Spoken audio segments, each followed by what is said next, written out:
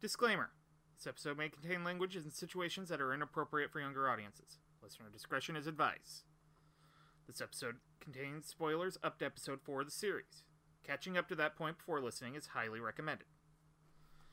As always, opinions expressed belong to the individual participants and do not reflect Dub Talk as a whole or other organizations participants are involved with.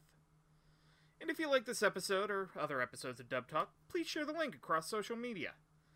We would really appreciate it.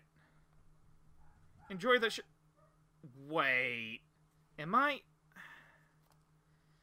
in light novel hell?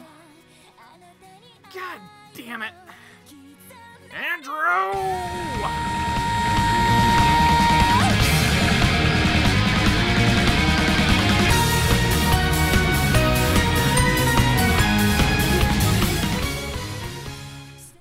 The world is a mysterious place. An ever-changing, ever-evolving place. People, more specifically human beings, are at the top of the food chain. We've been prevailing for so long without ever batting an eye at this fact. But this, of course, raises its own series of important, plentiful questions. What if evolution kicked in and our own naivete and avarice kicked in, resulting in our untimely destruction? What would happen at the end of humanity? What goes on at world's end? What are you doing at the end of the world? Are you busy? Will you save me? Ladies and gentlemen, today we tackle these questions and many, many more in the ultimate chronicle of absurdist light novel titles yet. World End, aka Suka Suka. My name is Dark Elf Andrew, otherwise known as Dignified Spartan, and I'll be leading today's quest. Joining me in this party is the wise sage, Roots of Justice. Hi diddly ho, neighborinos. Hi, Elf Jet. You. And of course, the demoness trickster herself, Megan. Nom nom nom nom nom nom. Hi guys. Ah, you little trickster devil, you. Anyways, so, let's get started, shall we? You're not going to get me to say the entire title of this show tonight. Oh, I was going to have you say it all in Japanese. I don't even know what the whole show is called in Japanese. Anyways, first things first, let's start off with the synopsis of this show. 500 years have passed since humanity went Okay, let me start that again. Where humanity went explode. Explode. 500 years have passed since humanity went extinct at the hands of the 17 beasts. Now, the only ones left are the fairies, a group of female warriors with the power to wield holy swords. Enduring a life of uncertainty, these girls know only danger. But everything changes when the last human suddenly awakens and takes them in. Can Willem help these girls trapped by war? Alright. Now, we will be talking about another light novel series. Thankfully, this one is not a magical light novel high school Ichi harem school trash show like some of the others. Cossack! To be fair, we only have one of those this season, and we haven't had one in like 6 months before that, somehow. We've had a nice little hiatus from those. It's a genre we like to call isekai. Isekai. So, I'll say this. This isn't a trapped in a fantasy world series, like akin to Grimgar, Log Horizon, or the one that shall not be named. This is a world that already just exists as a fantasy world, and everybody always exists.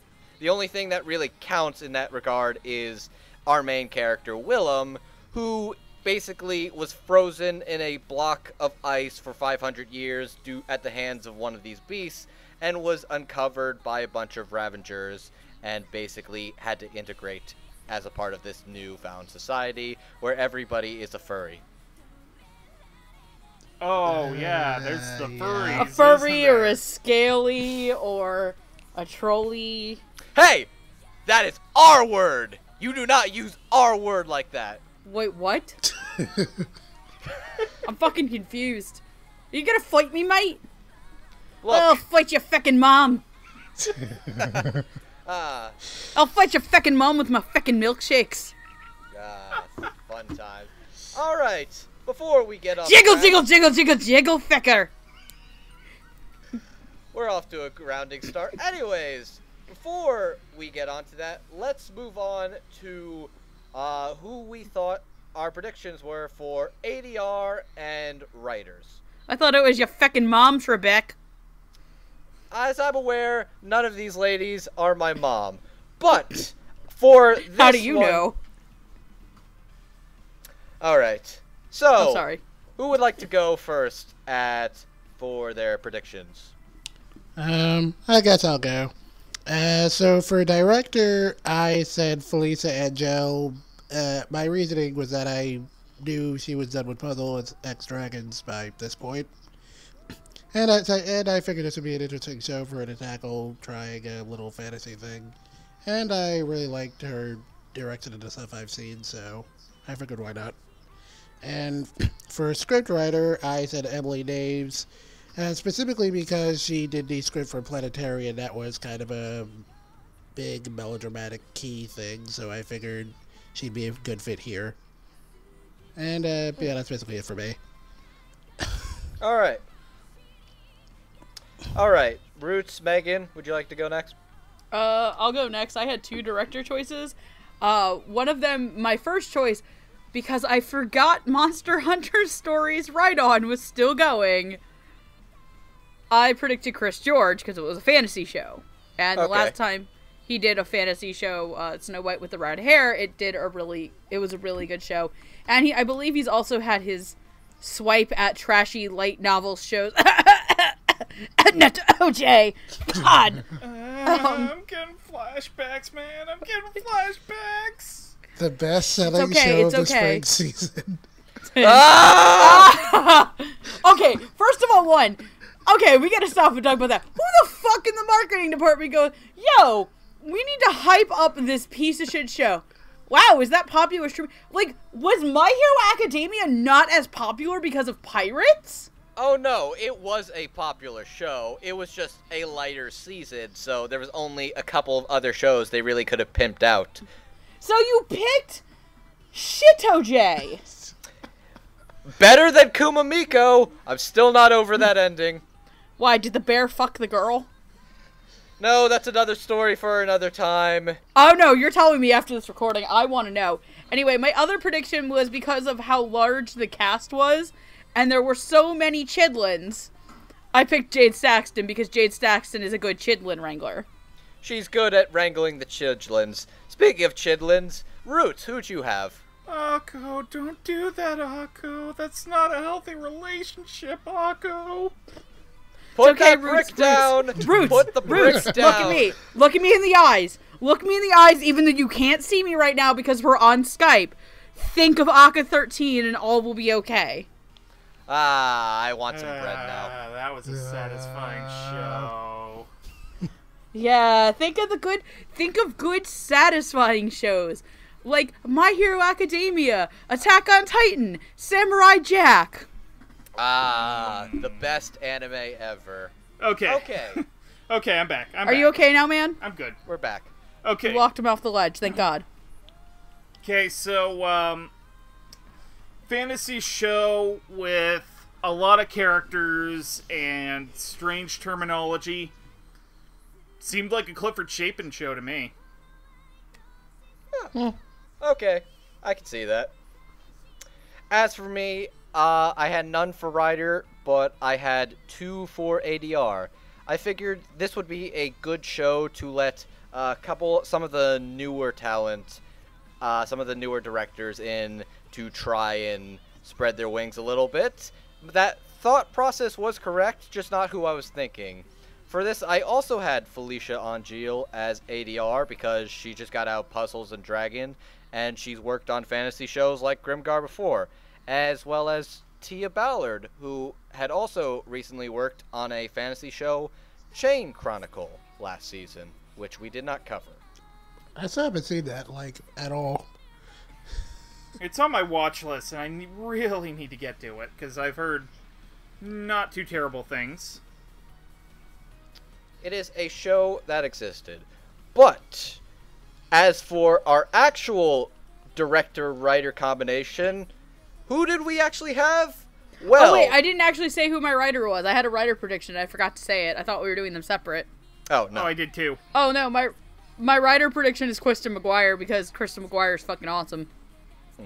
And who'd you have? I had Bonnie Clinkenbeard, mainly terminology. Okay, I hear you. I just No. said Kristen McGuire because she does a lot of really good writing with fantasy shows, and with younger girls, and Interview with Monster Girls had a really good script. So All right, though, our actual combination of director and writer was, in fact, for director, we have the lovely Alexis Tipton, as well as for assistant ADR director, Miss Jeannie Torrado, and for writer, we had Miss Jamie Marchi. Jamie Marchi. Marquis. Is it Marquis? Yeah, it's I keep Marquis. screwing Yeah, I'm that pretty up. sure it's Marky. Okay. Jamie Markey. There was going to be one this episode. Hopefully there won't be more. 'Cause You'll the- know when we get to Yeah, them. There'll the pun with her definitely be Twitter more. handle is Marky Marks, so Okay. that's how you remember it. That is how you remember. Okay. For Alexis Tipton, she's currently only had 2 known anime ADR credits, and that's for Love Live Sunshine and Masamune-kun's Revenge. As for Jeannie Torrado, I actually think this is, if I'm not mistaken, her first role as assistant ADR director. And I know she's absolutely done at least episode 2 or 3 because Alexis was at a con and she had to no, Alexis take... wasn't at a con. Alexis was on vacation. Okay, actors get vacations too. As well as for writer, Jamie Markey has written for such shows as Orange, Yamada's First Time, Mikagura School Suite, Yurikuma Arashi, and Panty and Stocking with Garter Belt. Alright, so how about we do a little order for sequence for how we go through this. Who wants to go first? Sure, I guess I'll go again. Alright, let's go. Actually, let's do it round robin like we did before. Let's go Jet, Megan, Roots, and myself. Works Okay. for me. Alright, so as far as direction goes, I think this is the first thing I've heard Alexis Simpson do since Love Live Sunshine, and that was mostly Caitlin Glass thing. So this is my first time really kind of getting a feel for her as a director, and I was actually really surprised. Like, it's a really solid dub. I really like the direction she's been able to pull out so far. And as far as, like, the script writing goes, like, I actually couldn't tell who it was initially, mostly because there was a lot of, like, weird prose in the first episode, and I usually kind of associate that sort of thing with J. Michael Tatum. So I was a little bit surprised to see it was Jamie Markey, but when I looked back over it, it made sense to me. And so far, I'm pretty happy with the script. It's a little loose in places, but it's definitely one of her better scripts. And I certainly don't think it'll be as controversial as her thing from last season. We've gotten that conversation out of the way. Yeah, but overall, I'm pretty happy on both accounts so far. Like, I wasn't sure what to expect from this one, but I'm pretty happy with it so far. Megan. I mean, I don't know if it's because I just genuinely am not enjoying the show as much as I thought I would be, or really it's kind of hard because I feel like I'm watching the show and will continue to watch the show in English, not because I genuinely enjoy any character or maybe one performance, maybe 2 out of the whole cast. I'm watching the show because there's like one element and I want to know what the fuck happens to like one character. That's it. Like, once her plot gets resolved, if it gets resolved before the end of the show, I'll drop the show. this is a dub to me that I feel like just blends into the background, which that's not as necessarily a knock against the dub being particularly bad. It's serviceable, which you do need dubs like that are just okay, and that people who can't watch the show in the Japanese or prefer to watch dubs can get by and not really, like, complain a lot about it. There are a lot of kids in this show, and it's not like in Touken Ranbu where a lot of the voices were, and I think it's because it was boys, a lot of the little girls sound really similar to me, and the ones who don't have, their voice pitches are so high that it hurts sometimes. Watching episode 4 with the character that goes around, the little girl character that goes around with her, it was distracting at points how high pitched the voice was, and it hurt my ears. I think a lot of the adult male characters or more adult characters have really great voices and are really good. I haven't really noticed anything about Jamie's writing that is like something like the Dragon Maid incident where it can be taken the wrong way.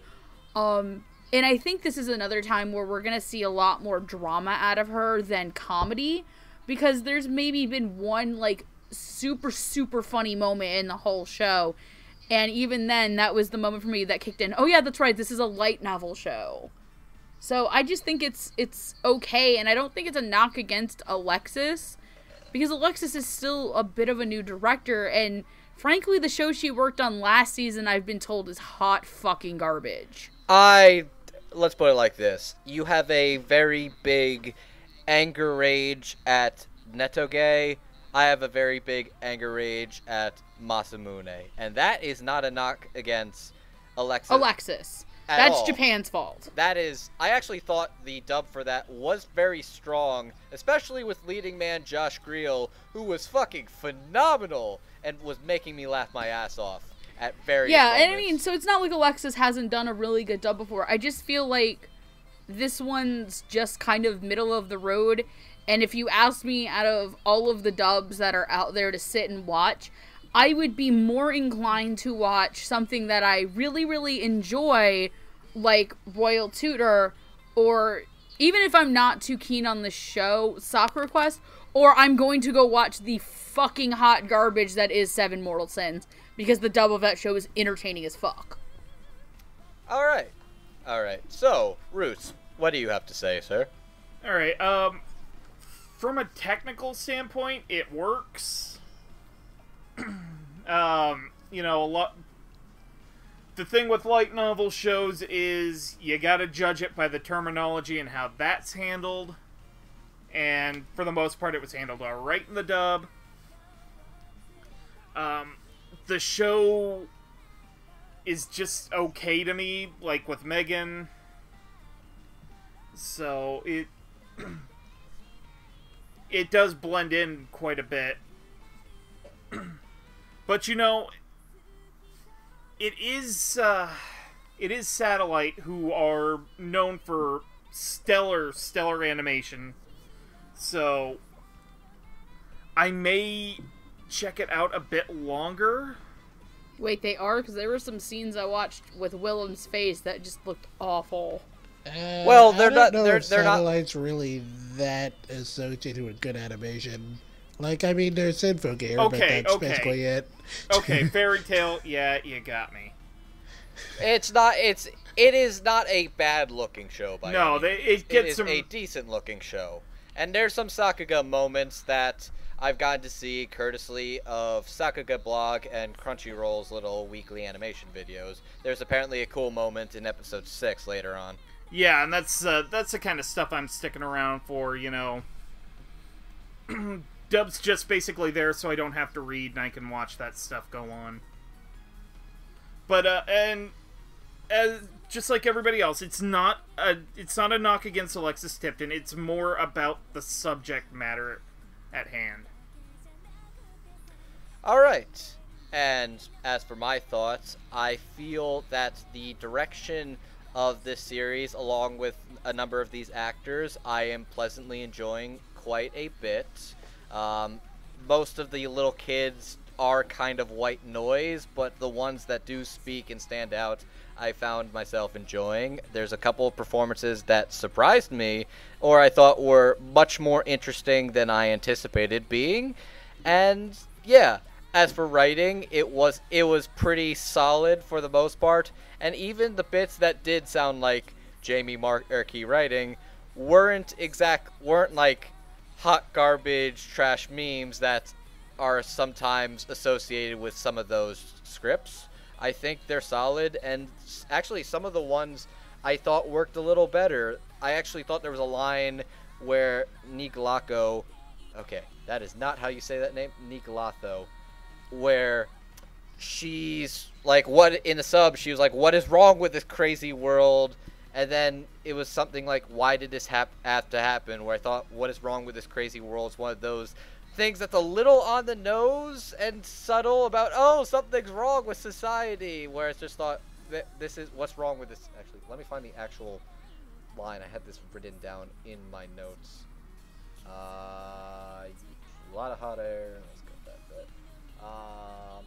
Why does it have to be this way? I thought that worked a little better in regards to that. As for the show itself, I feel this is not like... We keep saying light novel a lot, and light novel can mean a lot of different things. Light novel is typically associated for some of us long-term anime watchers as like really trashy, run-of-the-mill, generic shit. I feel like this show, compared to a lot of other light novel fantasy shows, is not a hot garbage show. I think it is actually surprisingly kind of sweet and charming, and not even like in a way, it's less of a harem-y show than I was scared of it being, and more of a just bunch of cute girls with powers and tragedy is afoot. Even if nothing's shown up that far in, you know tragedy is going to hit the fan soon enough. You know, I think it actually kind of reminds me of like late 90s, early 2000s key visual novels. Yeah, it does feel Really? like that. You know what? Actually, I can kind of see where you're going with that. Especially with the leading lady and the main dude, who... Which is actually going to be funny when we get to predictions. I can totally see what you mean by this being similar to Key stuff in terms of that impending cute girl tragedy thing. But yeah, this isn't like, oh no, Willem walks in on a bunch of girls changing in their underwear and or any of that hot garbage stuff. You could go to Akashic Records. I think it's a fine show. No, there was a moment, though, in episode 3 that I thought was going to be the hot garbage. And I was like, oh, good God, here we go. I think I know which one, but we'll bring it up later. Point is, it's not a show I'm in love with, but it is not a show that I think is, like, making me cringe and groan as some of these others will. I think the world is actually pretty interesting, and I like some of the stuff with the flying islands, and I like how these super badass human weapons that are like the best of the best are just a bunch of magic talismans basically smooshed together to make a sword. I thought that was actually kind of a neat world-building detail. Yeah, that was actually pretty fucking cool. I think it actually has really good world building, which is really surprising for a light novel thing. I think the world is interesting. I like what they're setting up with some of it, and there's a lot of tropes that it could have taken that it hasn't, but it hasn't hooked me completely yet, but it hasn't made me cringe and groan as some of these tend to do.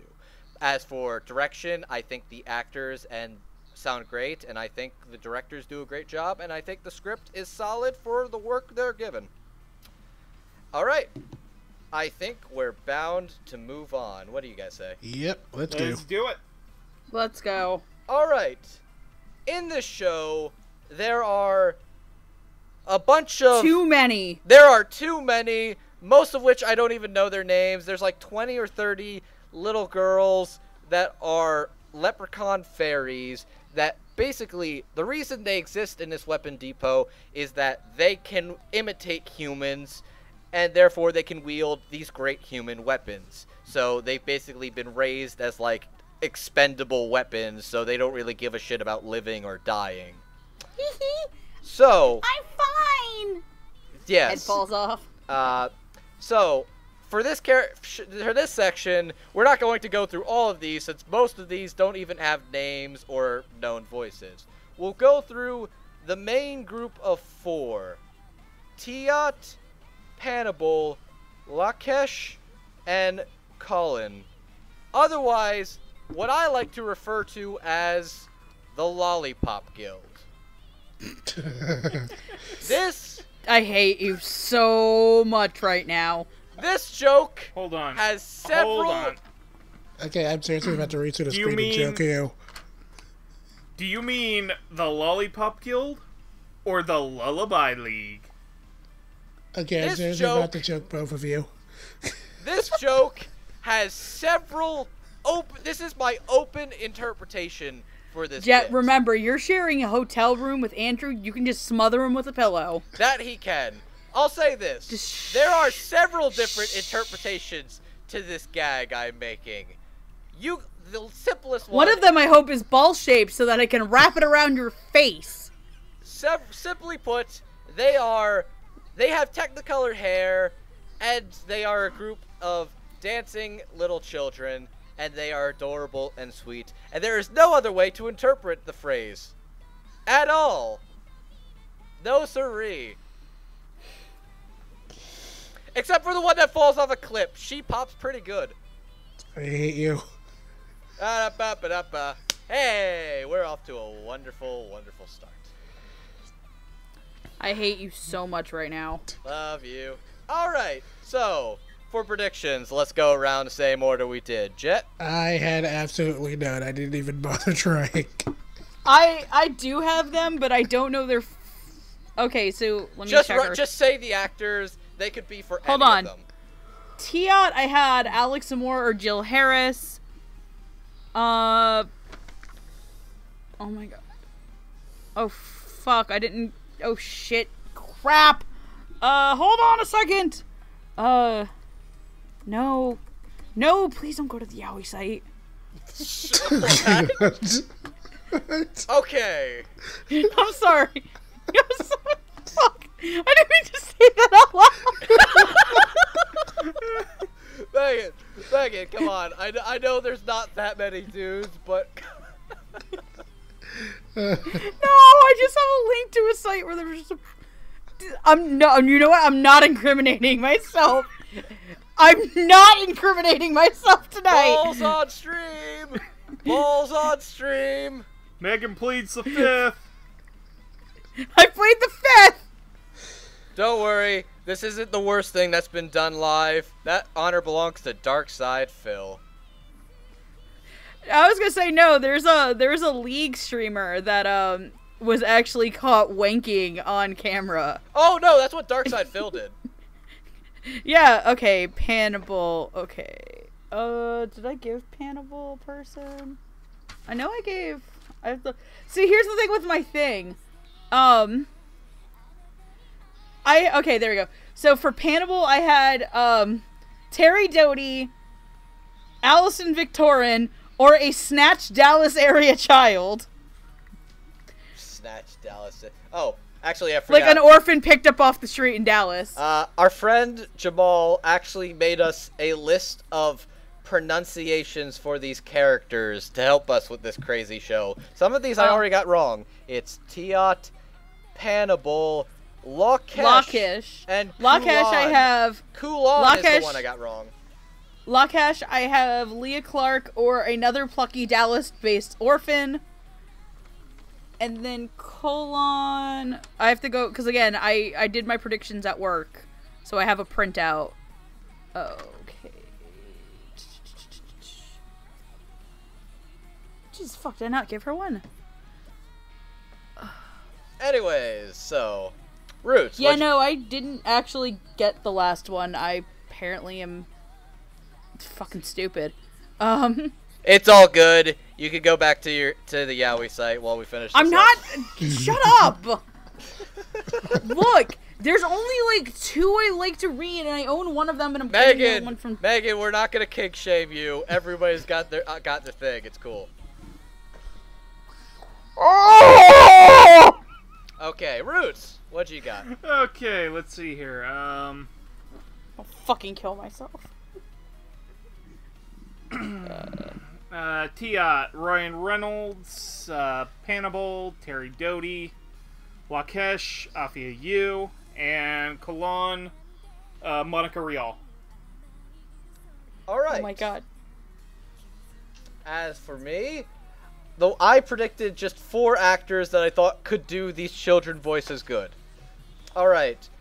I got Alison Victorian, Sarah Ragsdale, Laura Woodhull, and Tia Ballard for any of these 4 characters, because honestly, I feel they were all kind of sort of interchangeable with high-pitched voice and could pull it off regardless. Oh, ooh, hold on. I also had one more prediction. Basically, the other kids, and in all capitals, bring your daughter to work day. God damn it!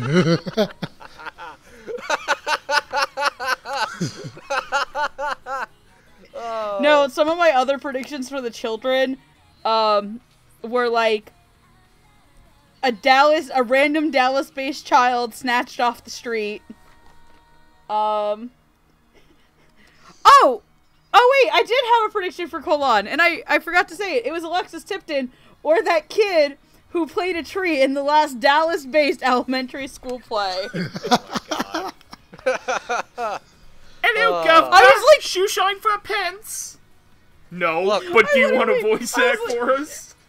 Look, all of First these of all, kids... first of all, one, if you're gonna be doing a Dallas-based orphan, it's like, geez, son, I'll shine your boots for. Fuck, I can't do Southern accent. You can't do Cockney, so you gotta do, hey, what's good? You gotta do... No, you gotta do Southern drawl because you in Texas. So I'll shine your boots for $1. What, you want me to come do one of those talkie pictures? Fuck, I can't. Hey, learned in the sir, last you want to do recording, some voice acting? Come here, little boy, get in my van and do some voice acting. Oh my god. Oh my I have god. And you're mad at me for the Lollipop Guild. Fuck off. Good night, everybody. You Okay. want to voice act? I have candy. What Oh, are you God. doing, officer? Come into my mobile booth, little girl. Okay, I'm wrangling this up right the fuck now. All these little children are precious little lollipop angels that will hopefully not die in this show. They never saw it coming. You Oh, never see it my coming. Fucking hell. Okay. As for, let us move on to who plays these characters. Oh, Tiat is played by Laura Woodhull. Panabal is played by Sarah Wiedenheft. Lakesh, oh, damn it! I thought it was gonna be Mads McKellen. Fuck. Lakesh is voiced by Jill Harris, and Kulan is voiced by Christy Rockroth. I think that's how you say her name. It's not the first and not the last pronunciation we're going to butcher tonight. As for prior roles they've played, Laura Woodhull is known for Kosari Onigashira in Shimoneta, young Izuku Midoriya in My Hero Academia, Hina Kubuta in Barakamon, and Hinami Fuiguchi in Tokyo Ghoul.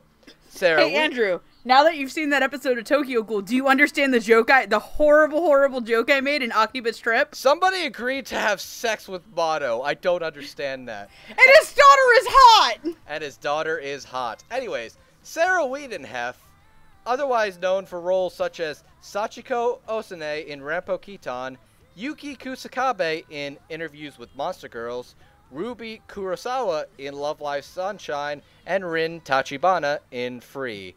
Jill Harris is known for roles such as Sakura Kiyashiki in Assassination Classroom, Sakura Usuda in Three Leaves, Three Colors, and Tsugumi in Honda-kun, as well as Orabella Fiora in Overlord, speaking of light novels.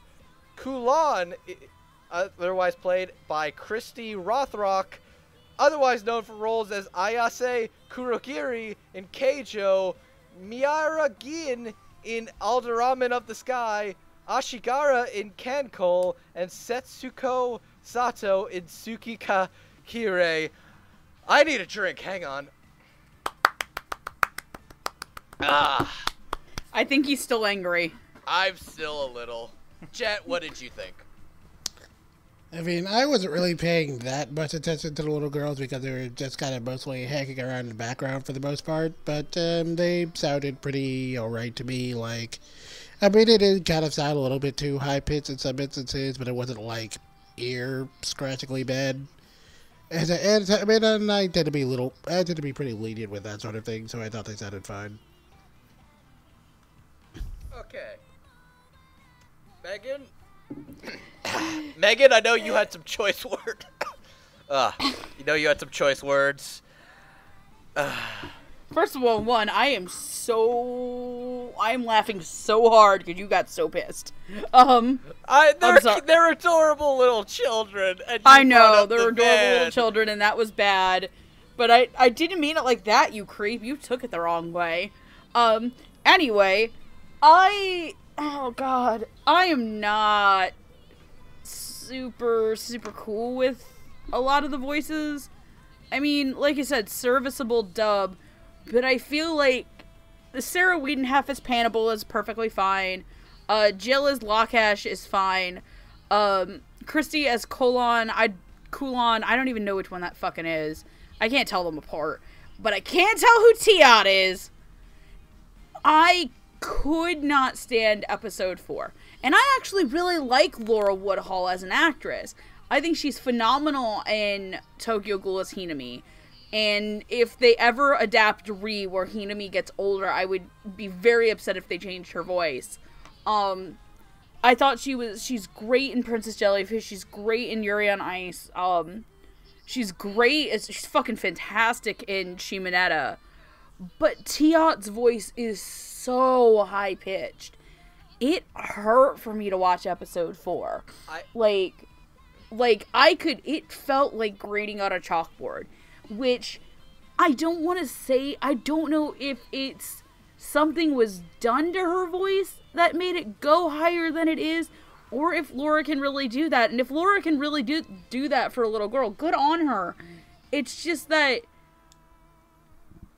if you didn't know Laura Woodhull's voice and didn't know that Laura Woodhull's acting, and say you're somebody who is not a dub watcher, and your friend's like, oh, come on, not all dubs are bad, and this was the dub that you picked, and you heard Tiat, I could easily have this be like a performance that people are like, no, anime dubs suck if they're not in the right mindset.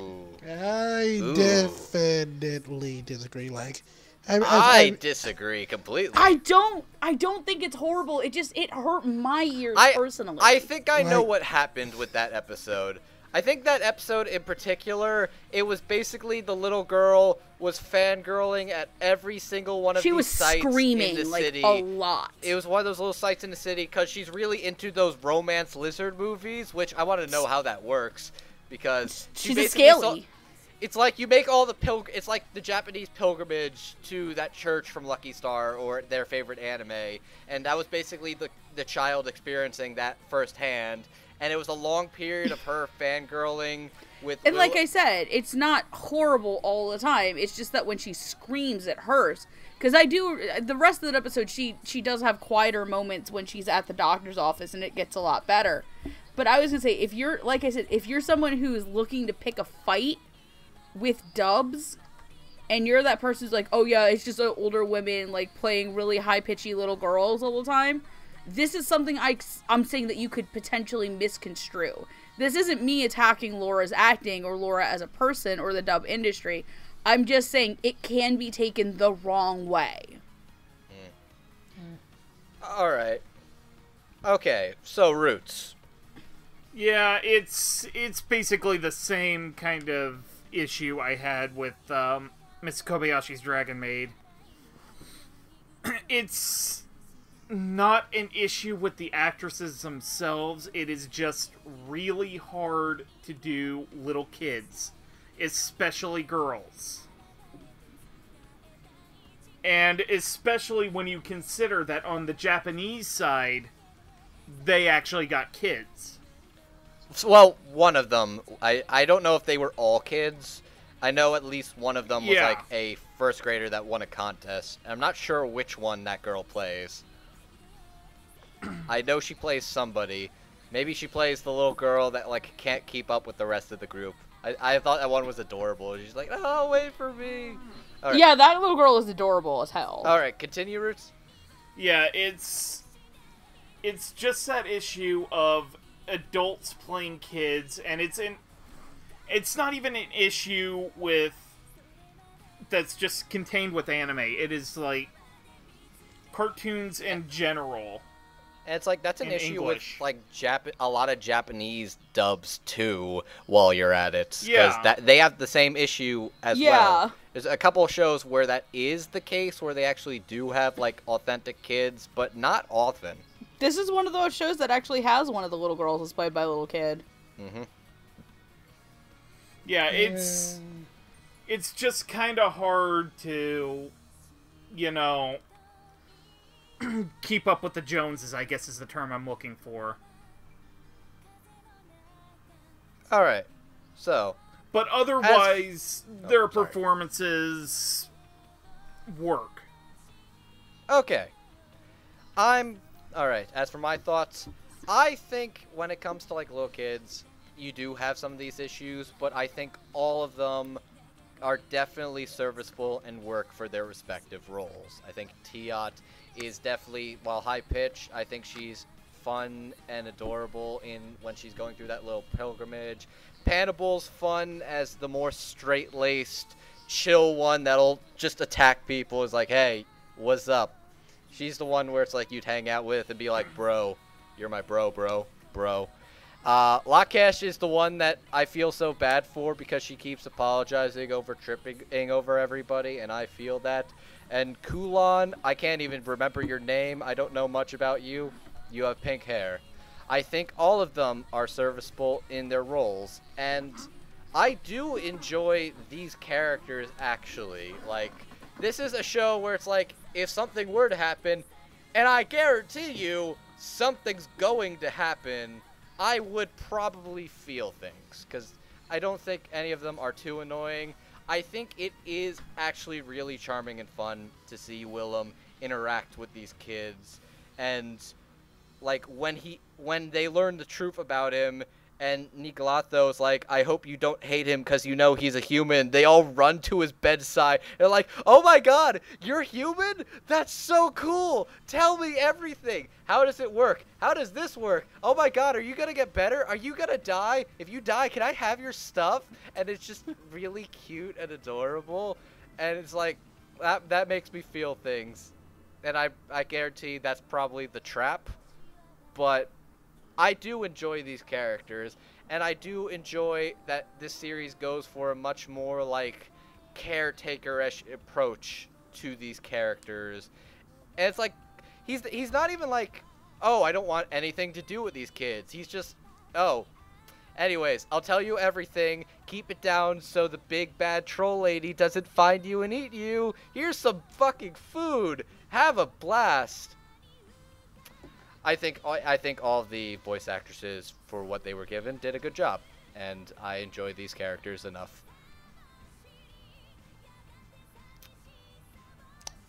Oh.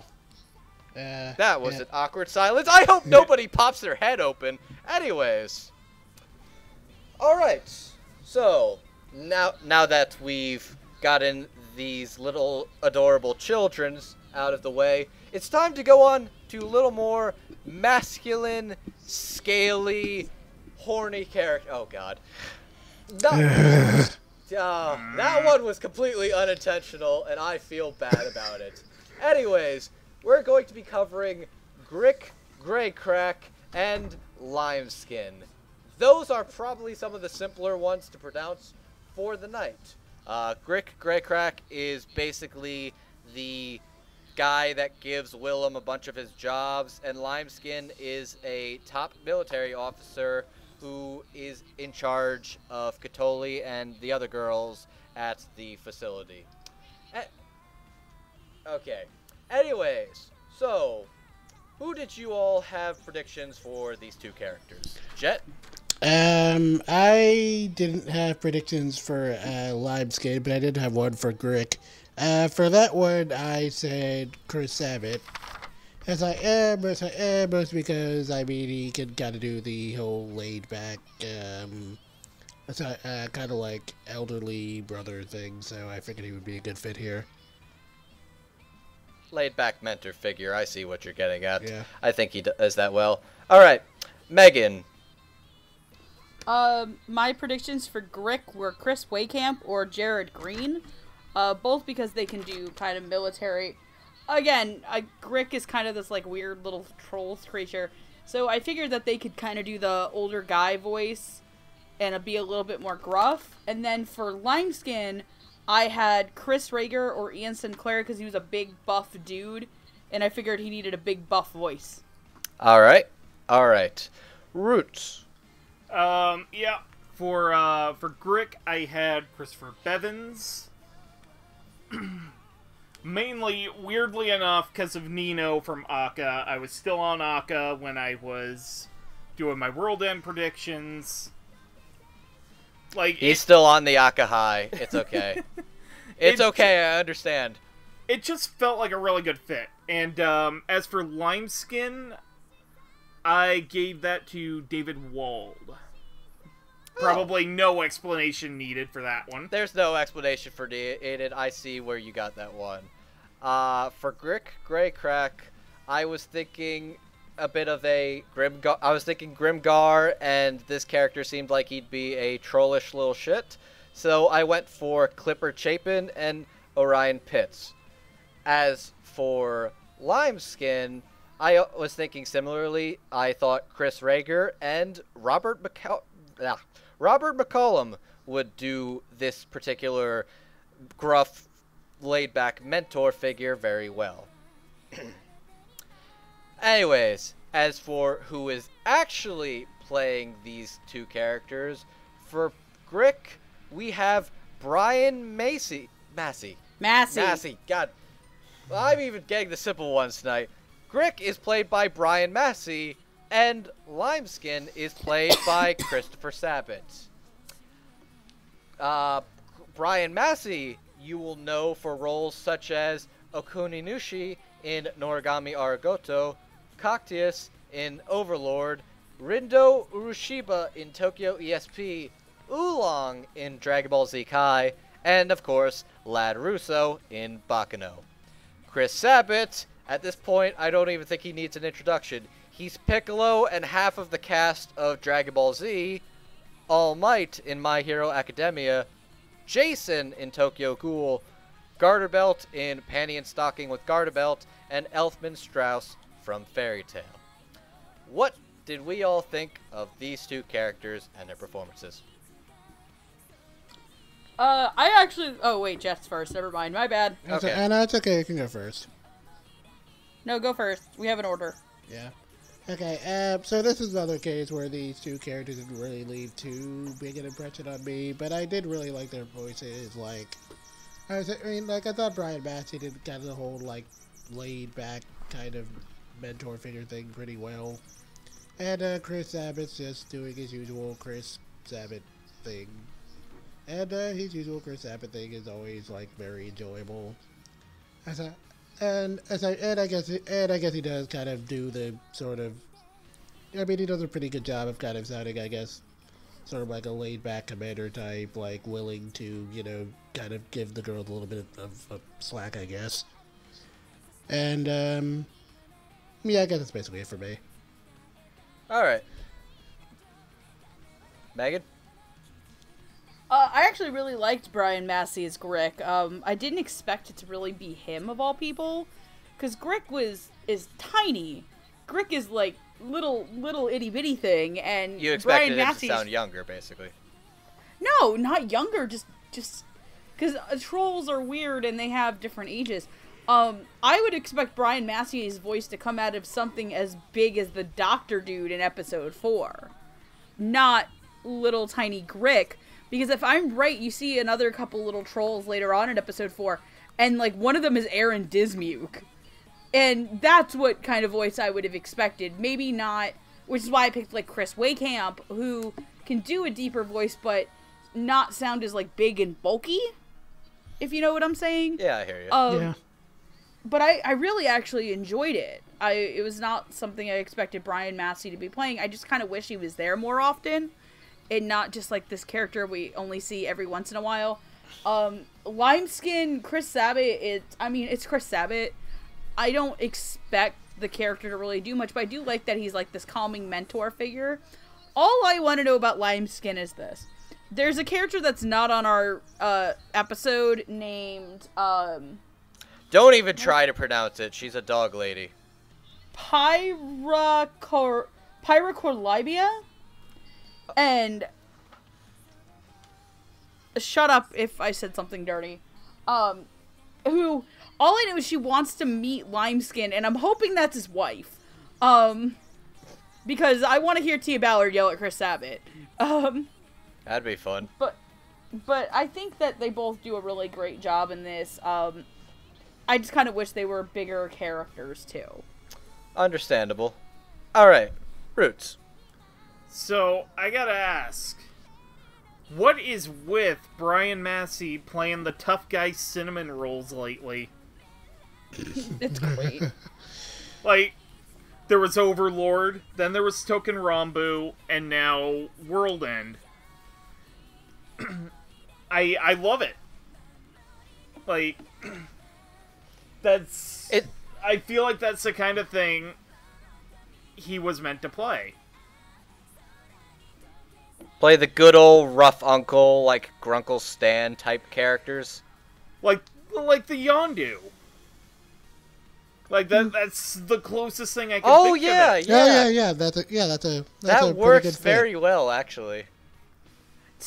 Yeah, I haven't seen that movie. We're not spoiling anything. I'm just saying. No, one of my friends did spoil what happened to Yondu for me. He's in okay. the first movie. It's not a spoiler. But he's not that much of a cinnamon roll in the first movie. Alright. Anyways. Alright.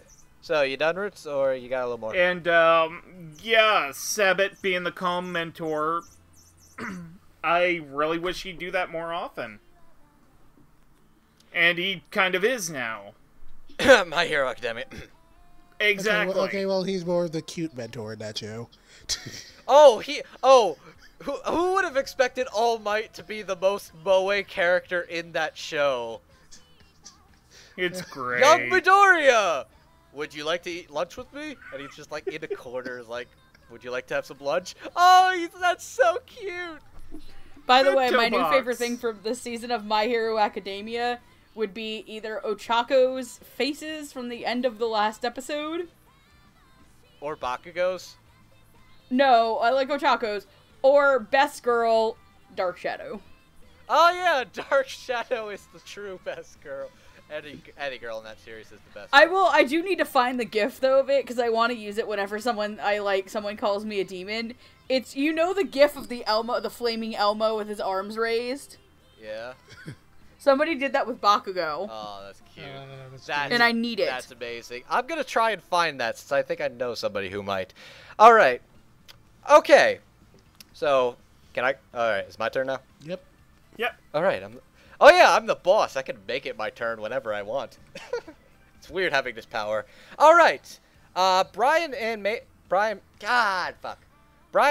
Macy, I thought was very good. I was expecting a younger voice from this character, so I was taken aback to hear it being played by Brian Macy. But Massey, fuck. Why am I getting the simple ones? Brian Massey. I thought Brian Massey was very good at this performance. He was very comfy, very supportive, and very kind, and I liked the dynamic he had going on with Willem, even if it was just for a couple of minutes. Same thing, similarly, with Limeskin and Katoli, where I was expecting him to be a bit more of a hard ass when I initially saw him, but he just has some tea with her when she's kind of very concerned about the possibility of, like, giving her life or doubting herself or doubting their efforts. And he's basically like, trust in your warrior's instincts, and I will give you the benefit of the doubt if you believe in yourself, and I will put my faith in you. And he's just laughing at the fact that she's like, you know what, I didn't actually want to be a warrior, and he's just fucking hollering, laughing. I thought that was a nice scene. I think both of the scenes, they're not in many scenes, but they're all very nice, like, chill scenes where I enjoyed these characters when they showed up. I have a bad feeling about Lime Skin.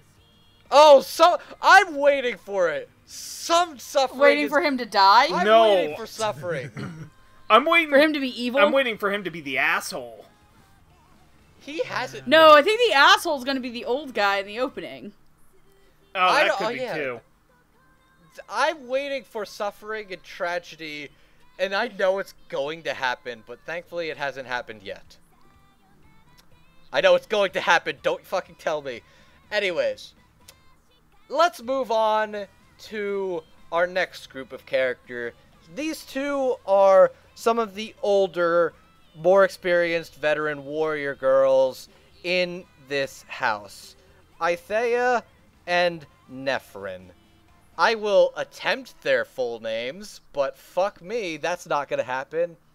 You know what? Actually, let me give it a shot.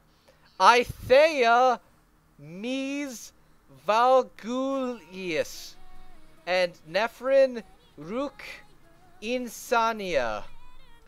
I think you got those mostly right, actually.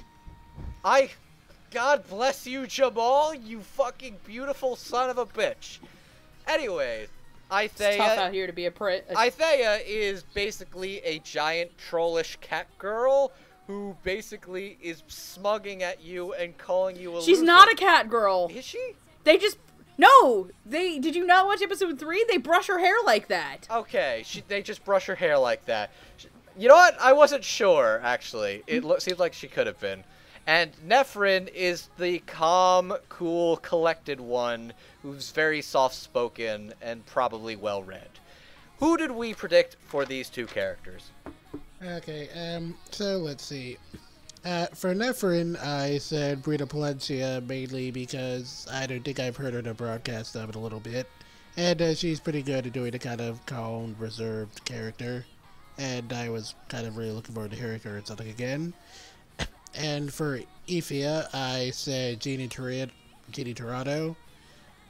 Mostly because, like, I've heard enough of her work at this point to know that she's kind of pretty good at doing the hyperactive characters. And I was kind of thinking of who I wanted to do that kind of voice, and she immediately sprung to mind, mostly because of stuff like Grimgar.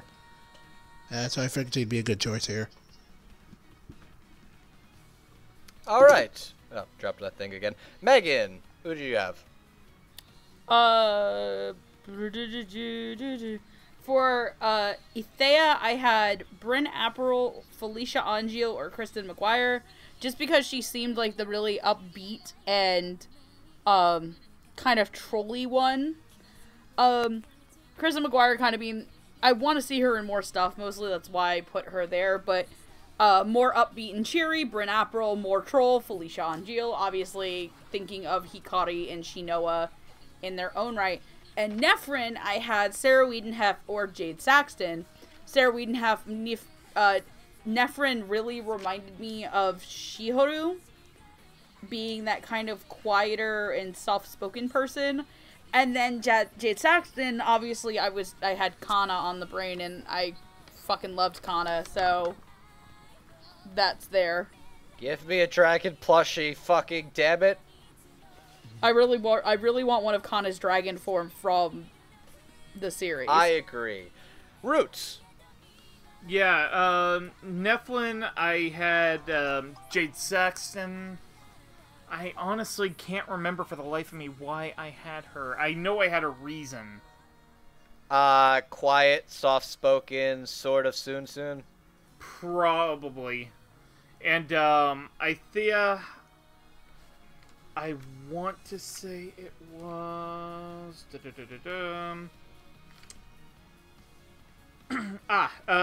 Madeline Morris. Interesting, but I can kind of see it. All right, for Ithea, I had Alexis Tipton, funny enough, and Bryn April. For Nephren, I had Michaela Krantz, since she's done a lot of interesting varied roles, but I was thinking of the girl from Chimanetta, as well as, of course, Jade Saxton, for obviously quiet, soft-spoken little Soon, and she pulls that off good. But our actual actors for these two characters playing Ithea, we have Brittany Karbowski, and for Nephren, we have our director herself, Alexis Tipton. Brittany Karbowski is known for such roles as Migi from Parasite the Maxim, Black Star from Soul Eater, Makoto Misaka from the Raildex franchise, Ryo Fujibayashi from Clannad, as well as Wendy Marvel from Fairy Tail. Alexis Tipton, you might know her from Season 2 of My Hero Academia as Mei Hatsume, Kurumi Tokisaki from Date Alive, Kofuku in Noragami, Maria from Maria the Virgin Witch, and Kureha Tsubaki from Yurikuma Arashi. Now, I got that out of the way. Let's go around Robin like we have before. What did we think of these characters and their performances? Jet. Okay, well, I gotta be honest, like, it wasn't until I saw her name on its cast list that I realized that Brittany Karbowski somehow hasn't really been in a lot of broadcast dubs, so I was, like, really surprised to see her name here. I mean, but I haven't kind of heard her in a Funimation dub in a while, so it was really nice to see her here. I mean, this kind of character is pretty much her usual element, so I thought she did really well here. I mean, it's kind of nice seeing her doing something hyperactive again. And as for Alexis Tipton, I actually didn't really know it was her until you said something, because I didn't really read the cast list. Okay, but I guess that kind of speaks to how good the performance was. Like, I'm not really used to Alexis Tipton playing the introvert. I'm usually used to her being the hyperactive one, so it's a nice little change of pace, and I thought she did it pretty well here. She plays the character pretty cool, pretty laid back, and it's a nice performance. I agree. Megan. I actually really enjoyed both of them. Brittany Karbowski as the troll of Trolls, Ithea, is so much fun. Like, the way that she kind of introduces herself. Sorry, there's a kitty on my bed who wants riches. The way she introduces herself as a character, being like, oh, so what type of little girls are you in? Like, to mess with Willem. And I really like the conversation and the banter there, that she's the kind of trolly one. And then, for me, I think the really big standout of her performance, because she is probably one of the most enjoyable characters, and one of the most enjoyable voices, is in episode 4, where Willem is just hugging poor Chitholi, and Chitholi's like, please get him off, I can't breathe. And she goes, well, if you're screaming that loud, it clearly means you're not. And she's kind of this little asshole. And then I think she also has my favorite out of context line. No, wait, I think it's Chitholi, so I'll save it for her. And then as for Nephren, I was actually really surprised it was Alexis Tipton, because normally when I think of Alexis Tipton characters, I think of Kofuku, who's really kind of louder and clumsy and has her moments, or her channeling her best Jess Calvello as Mei Hatsume from My Hero. Oh, she's fantastic as that. Oh, yeah, definitely. So hearing her be so soft-spoken and stuff, even when she is playing another, like, little kid character, even her character in Touken Ranbu was one of the more energetic kids. So hearing her be super, super quiet is not something I'm 100% used to, but if someone else can point out a show to me where she is kind of like this, go ahead, I'd like to hear more of it. Alright, Roots.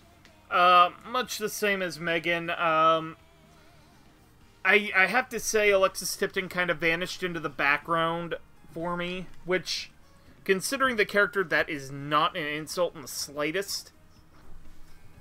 I actually kind of expected it. And I love how Brittany Karbowski's just like, oh, hey. You know, hey, Willem, why aren't you being this light novel trope?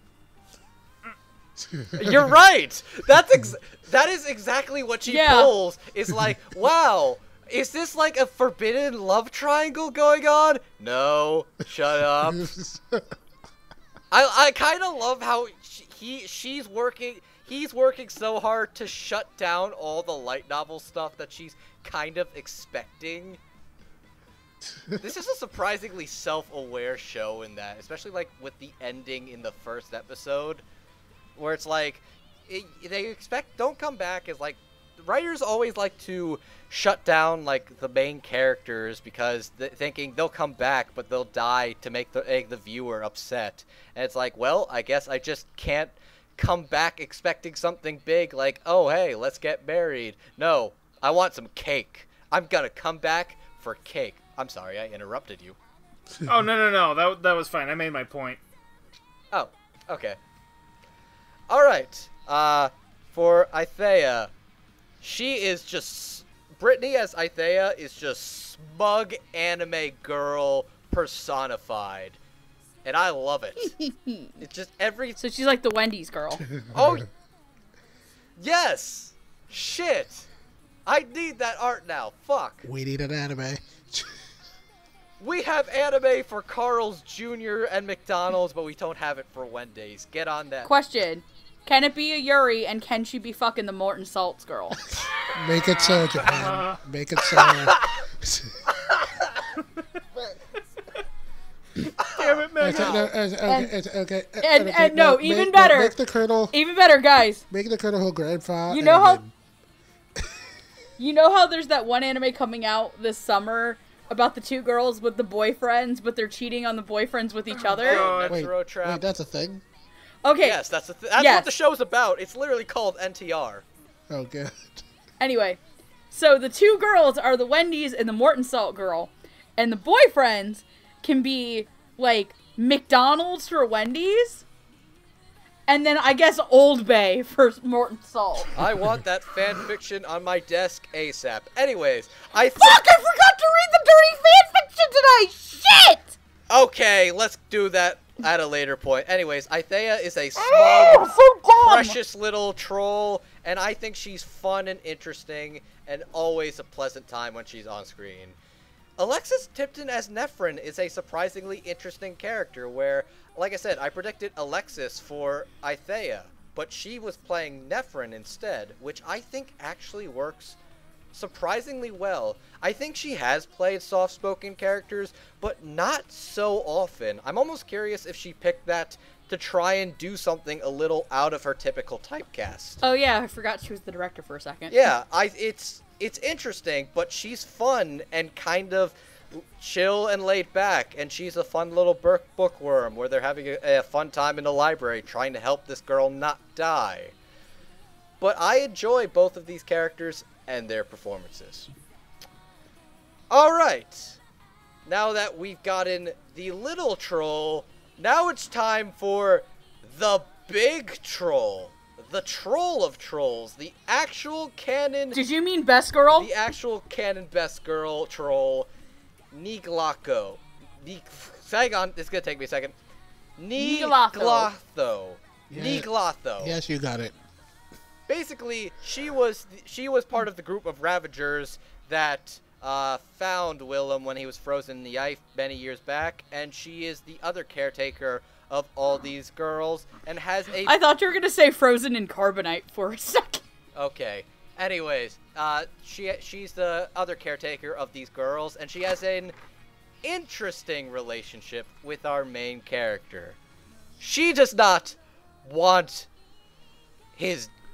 She wants his body in a pot with some onion and carrot. She doesn't want the dick. She wants the full-size packaged on a bun. Well, she wants the dick, but she just doesn't want it in that way. She would prefer it not with mayonnaise, but with ketchup. Good night. We're done. I'm out. We're done here. We're I done. don't think you can go on any better note than that. It's You know perfect. what? That is fucking perfect. Let's move on and go on to predictions. Jet, go now. I can just hear the sounds of Andrew wanting to murder me in my sleep. You know Okay. what? Actually, I'm proud of you for that one. That one is full on A+. Yep. You get a gold That one star gets the tonight. full Orson Welles. You get Yeah. the Orson Welles. Okay, well, for me, I went the super lazy route for this one, and I said Monica Rial because, well, Monica Rial had to be in this dub somewhere. And I mean, she's usually pretty good at kind of doing the kind of mature kind of, like, Big Sister's character, so I figured she'd be a good fit here. All right, Megan. My prediction for Niglatho was Colleen Clinkenbeard because I thought she was going to be the mom type. Like the maid mom, which I'm kind of right. I didn't know about the whole she wanted to eat him. And then the other prediction I had, just to be safe in case she was like super duper duper duper, so like, oh, take me now, light novel guy, dude, was Morgan Garrett, which, now that I think about it, that was a really stupid way to put that out there. But in case she was more like hot for Okay. budget Gurren, I had Morgan Garrett. Because Morgan Garrett, I learned to make orgasm noises. Okay, Roots, how are you? Oh, come on, Andrew, you're in that episode. You're gonna learn. I haven't started that yet because I need the place to myself because I can't watch that with people. Nipple licking dowsing rod. Speaking of nipple licking gouging, Roots, what'd you get? Oh god, getting the 4-Kid Surf of Brain the end bleach? ready. Roots. Okay, in any case, this one's gonna sound really weird, but hear me out. Like, I was watching the first episode sub to get a general sense of things, and I got to the troll girl character, whose name I can never pronounce for the life of me. Let's call her Nancy. Niglatho. Niglatho. And the entire time, I could not get Akiba's trip out of my head. Like, I predicted Natalie Hoover. Ah, you went moi moi. I did go moi moi. Okay, I mean, that's not that weird a choice. I can I kind of see can that actually working. honestly, I see the logic for that completely fine, actually. Alright, as for me, I had, actually similar to, actually I had the same predictions as Megan, funny enough. I had both Colleen Clinkenbeard and Morgan Garrett for Niglatho. We were on the same level for that. Alright, and the actual person who is playing Niglatho, I keep saying it all the time just so I can remember how to say it, is our writer, Jamie Marchi. Jamie Marchi, you will have known her for such roles as Ayame Kajo from Shimoneta, Shunko Enoshima from the Danganronpa animes, Mari Ohara in Love Live Sunshine, Mounts Lady in My Hero Academia, and Kiki from Snow White with the red hair. I know we have an order for this one, but I kind of want to go first for this particular character. And I just want to make, I just had to make the quick joke first, the very obvious joke here. Go ahead. I can't believe we didn't have Jamie Marchi playing an actual troll until now. You know what? That's a good point. Alright, The world has come together. I'm going to break the order for a second because I actually want to talk about this one. I feel like I could have and should have picked Jamie for this one, but I didn't, and for a very particular reason. Lukua. I Yes. was very disappointed in her as Lukua in the Dragon Maid dub. I thought it was so laid back, kind of take the check and leave it. I was very disappointed and sort of unimpressed with her performance of that, and I was worried I was going to get the same thing as soon as I saw her cast as this character. I was happily proven wrong, because she is really great as Niglotho. She is having so much fun with this character, and she has such fun time being like the good meaning caretaker, as well as the huge troll and the person that literally just wants to fucking eat his fucking flesh off of his bones. She doesn't want the bones, she wants the flesh off of his bones. And it's great. The chemistry between her and Willem is fucking hilarious and amazing. And I'm really happy with what Jamie's done with this character, that all my concerns were proven wrong. So yeah, like I said, Jamie's a great actress, but we've said some harsh things about her, both as an actor and a writer. But I think she does a solid job in both departments in this series. So yeah, good on you, Jamie. Good on you. Yep, I'm pretty much in agreement with her. I was very happy with her performance here. Like, she does a really good job of balancing out the kind of, like, really comedic I want to eat you thing with the kind of more melodramatic stuff. It's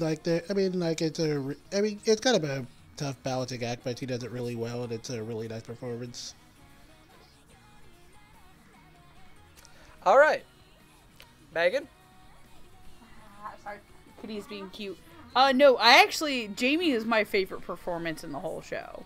I love her as this character. This is probably, I don't want to say it's one of my favorite Jamie performances, but this is one of the ones I really liked a lot. And I had a lot of the same fears as Andrew did about this. Because, frankly, you can put all of the lipstick on the thickness that you want.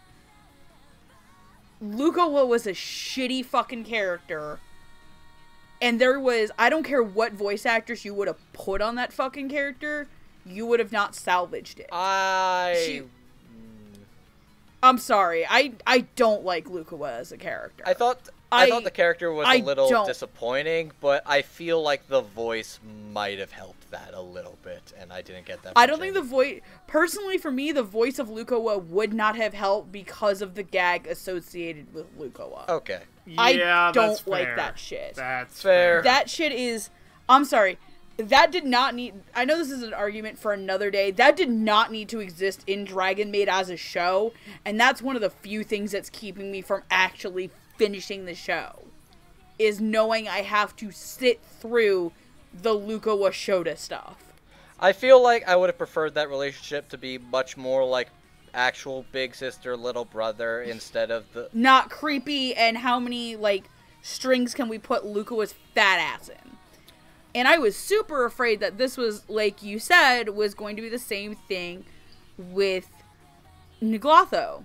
However, from the first conversation she and Willem have, it was so relieving as somebody who watches anime. Especially being a girl who watches anime, because I know that's, again, another debate for another day. All of these, like, little girls and, like, 15-year-olds and however the fuck old Niglotho is could be on their knees being mouth open for Willem to insert dick if this was a bad show. If this was garbage. But the fact that Niglotho can be both funny, endearing, and melodramatic all in one proves that this is a better anime than it is. And I think Jamie knocks it out of the park. For me, the two biggest scenes that really nail this is when she talks to Limeskin about the 3 older girls going off in 3 days and opening the gate, which means one of them's gonna die. And the second one being explaining to the little kids where Willem comes from, and then they all disappear, obviously, because now they're all fascinated by Willem. And she's, like, all melodramatic, and then when she looks up, she's like, wait, where did everybody go? Oh, come on! To, like, the little kids. And then she threatens to eat them because she's, like, the nanny. I'm really happy that Jamie got to play another character like this again, because I really like Jamie Marchi in things like Panty and Stocking as the narrator in Hetalia and stuff. But I also love when she gets to be characters like 5 from Terror in Residence, where she's a little bit more dramatic and stuff. So when she's Lulu from Yuri Kuma Arashi are kind of the two more dramatic things that really point out my mind. Or Kiki from Snow White with the red hair.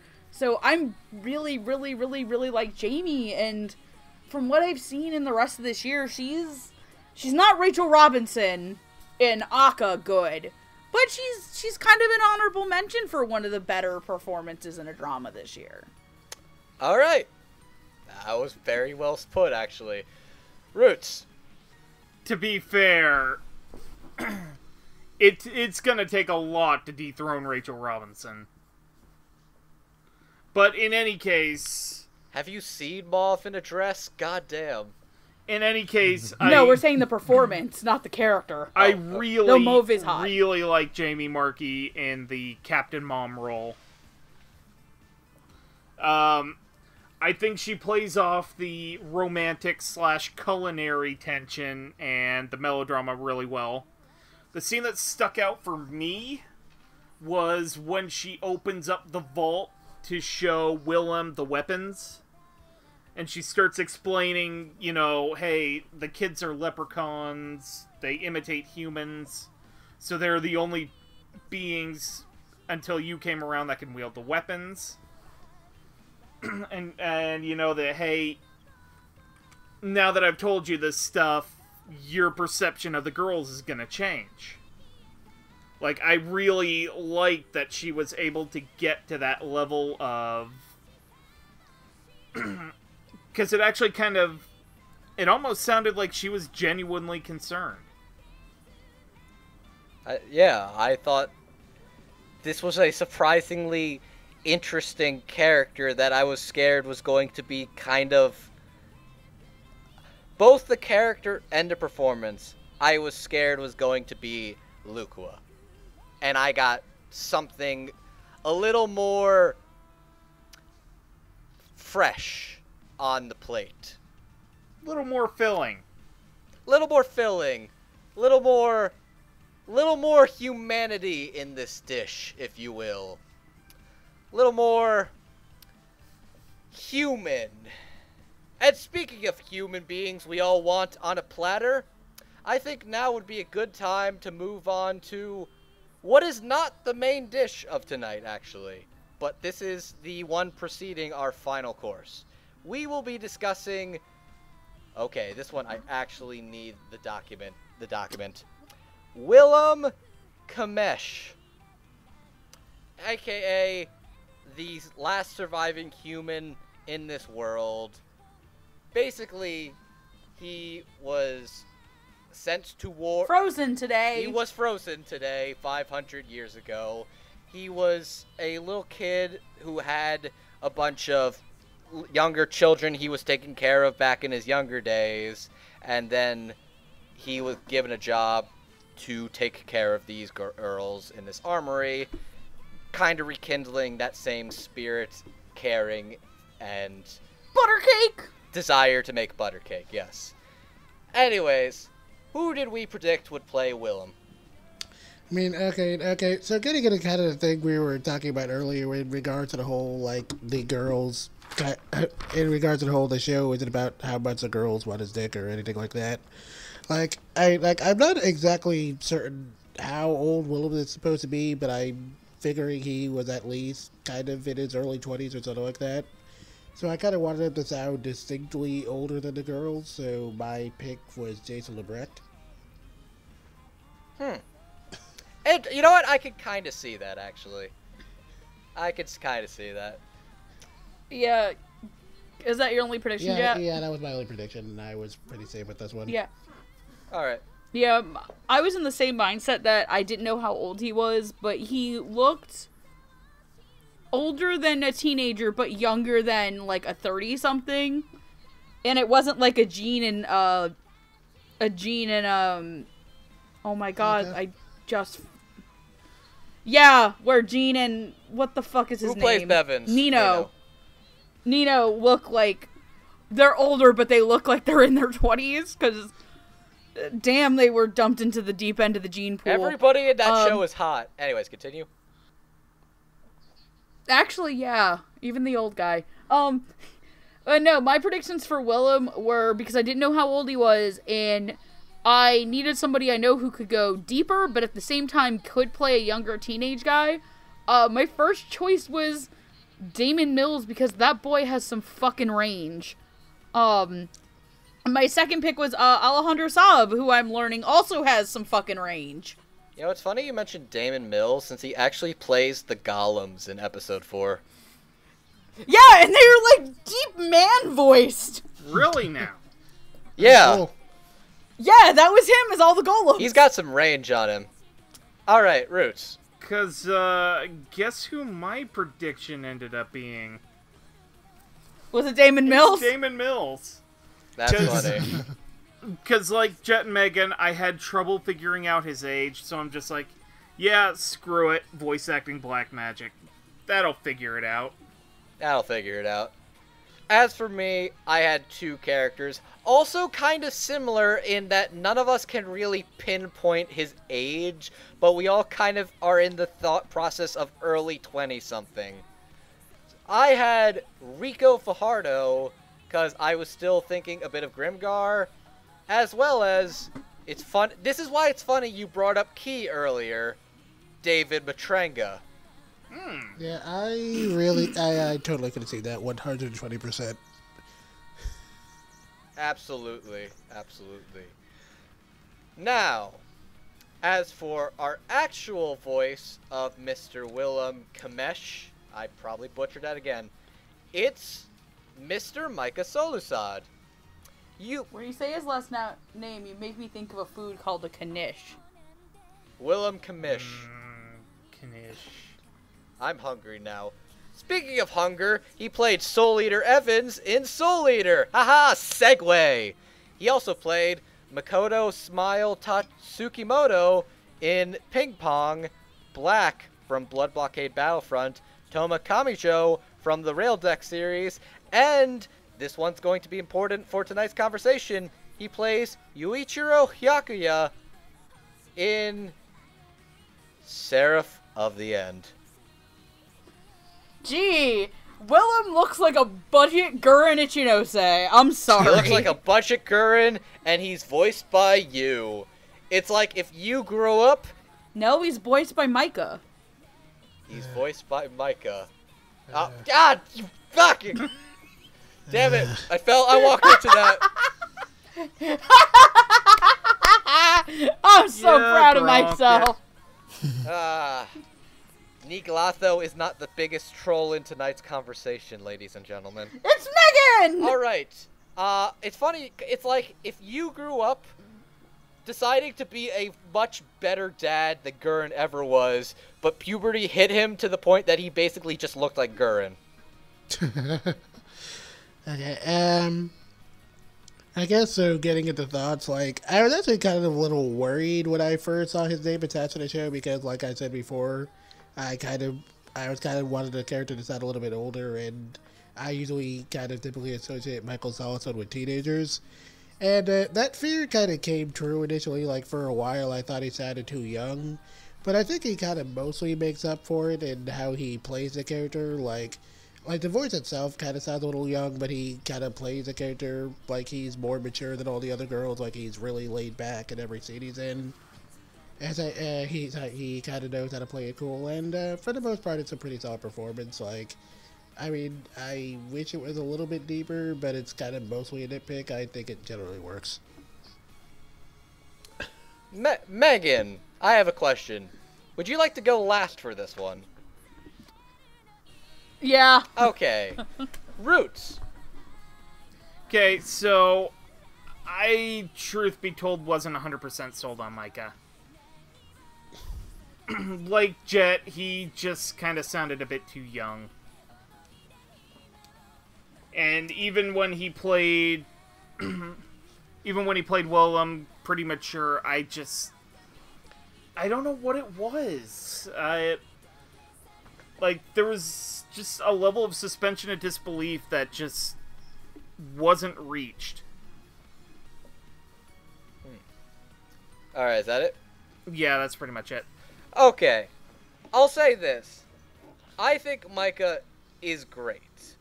Though, as much as I like Micah, and I do like Micah as Willem, I'll say this, I do overall think he does a good job.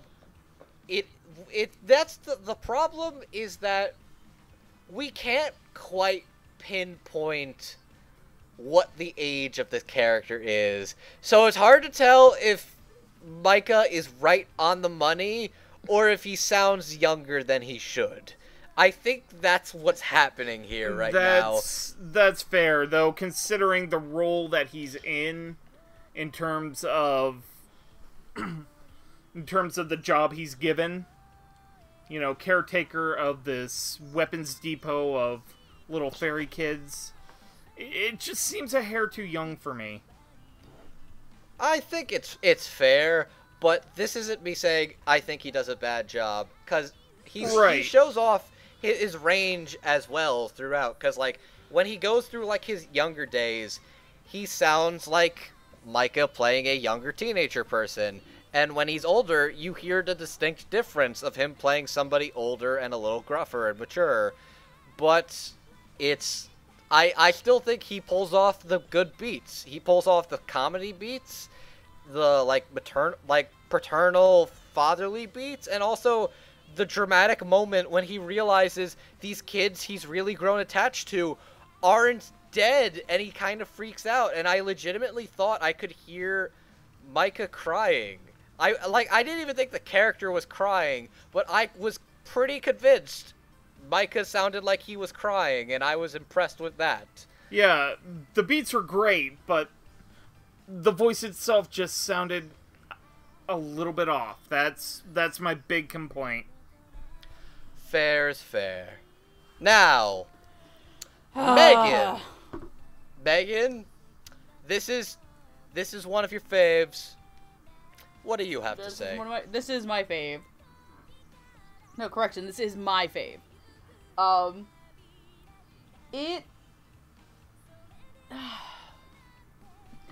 It's hard because I don't think that it's a bad performance. I really don't. He gets but here's the thing, he's supposed to seem fatherly, I guess, to the girls, but it comes off more as older brother / with one character, worried boyfriend. And it's not a knock against Micah, I would say, because he's a perfectly good actor. He's a fantastic voice actor. He has done outright some of my favorite performances through simuldubs, whether it be Yukine from Noragami, my personal all-time favorite being Black and Blank from Blood Blockade Battlefront. I mean, he's done Yuichiro, he's done Sun Won, and with that, he's playing another character this season, who is supposed to sound older. And you know what? He does. And he sounds like he is stern and stuff. And I don't know if this is him or the character itself, in that Willem is magical white bread to me. He is so bland and generic and, like, doesn't do anything for me as a character. I mean, Shinya, please don't make the mouse scream right now. For me, it's just like, he doesn't have, the character to me doesn't have anything to him. And I don't fault Micah for sounding younger or older, because if we can't pick up how old this fucking guy is, I don't think they're picking up how old Willem is. All we know about Willem is that he can use the swords, got frozen in carbonite for like 500 fucking years, and he doesn't want to get eaten by Naglotho. And he's like, I guess, the dad to this warehouse. And he does have his moments that are really good. Whether it be when he's in the warehouse being like, hey, look, if I didn't want to know about them, I would have already left by now. Or in episode 4, when he's in the garden with Tia's character, and asking the one soldier, he's like, I'm their caretaker, I should know the first one. But when he's being like dad, or with the other kids, or when he's giving the massage to Chithali, it just doesn't do anything for me. as a watcher and as a fan of his. It's just like, it's there. So, I mean, I've heard better performances out of him. I just don't really know what to pinpoint what I don't like and what I don't like about the character. But there are very few things I do like about the performance through this character. Again, it's not a bad performance, and I'm not knocking Solasad. I just feel like there are so many other better performances of his that are out there. Yeah. Okay, so from what it sounds like, you don't dislike the performance, you just don't like the character. And I mean, the performance is just okay. His character in another show this season is, it's a comedy show, is uproariously hilarious, and I love watching every second of it. But even when he plays characters I don't like, I will say this right now, I fucking hate Soonwon from Yona of the Dawn. I fucking hate that character. But he plays him so well. Ask Steph, when I heard that Soonwon was Micah, I started screaming in anger. You know, for a second, I thought you were gonna bring up Midnight from the best arc in Fairy Tail. Even when he's not, even in Fairy Tail, at least Midnight had a character, even if it was a shitty character. At least I felt like there was something for him to dig into. If I can't pinpoint as somebody watching this show what the fuck is up with Willem, whether it be his age or his motivations really, other than I want to protect people because that's a generic thing, I can't get into the character.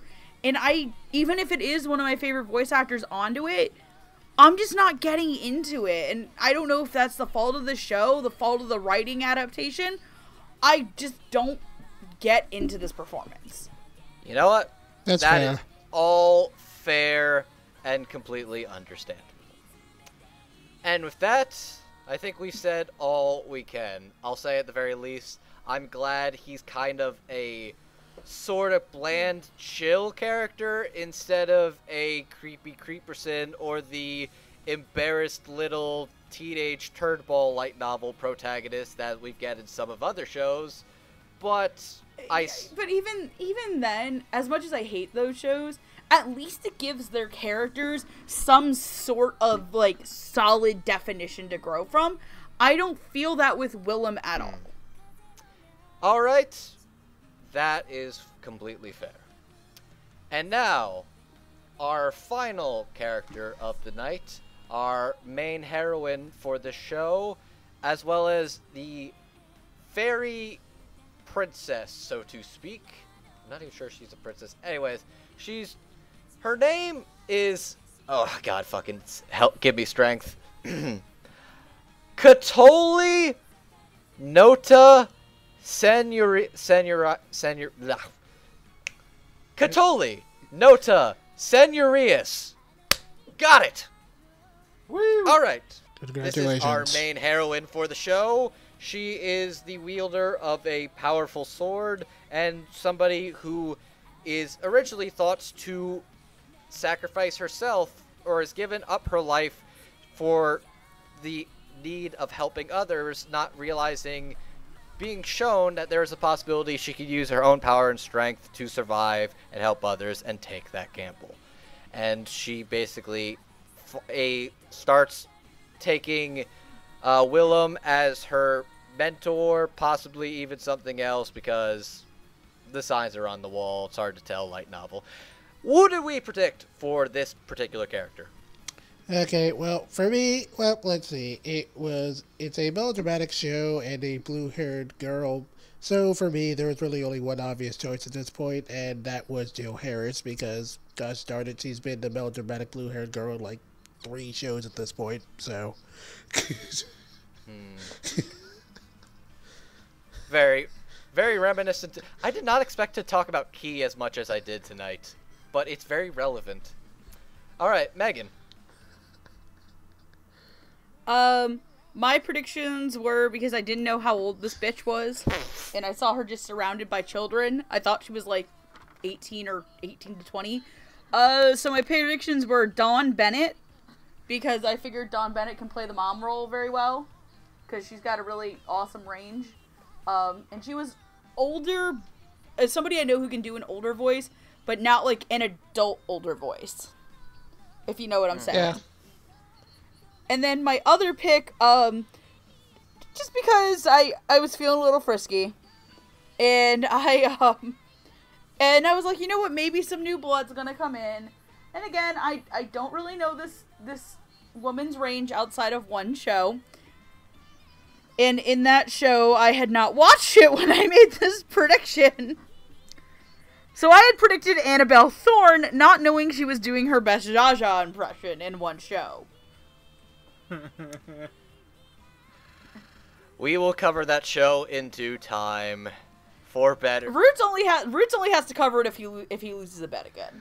I'm in this regardless, No, give me the stick. and I'm going to watch Give me it the stick, all Shayna. and consume it all. Speaking of Roots. I basically had Jill Harris or Sarah Whedon half, because I really didn't know what to do with the character. Alright. I should probably mention I also had Jill Harris, because I think we were all in very similar thought process. But for this one, I also had Jeannie Torrado, since she's proven her range as a dramatic character as well as a lead heroine in a couple of other roles, and I think she could have easily pulled it off.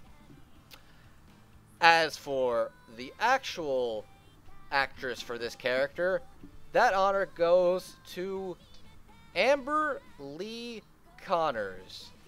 Amber Lee Connors is a newer face, but she's done a couple of roles such as Nozomi Kaminashi from Keijo, Ria Kazuno from Love Live Sunshine, Kana Tamari from All the Ramen of the Sky, Tomomi Sakio from Ladies vs. Butlers, and Rio Rollins Tachibana from Rio Rabelgate. So, what did we all think of this character and her performance? Yeah, I think it's a really solid performance. Like, she nails all the beats she needs to.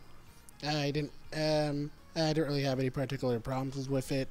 As for the character herself, it's kind of the weird thing where I'm kind of waiting to see if the show crosses a certain line.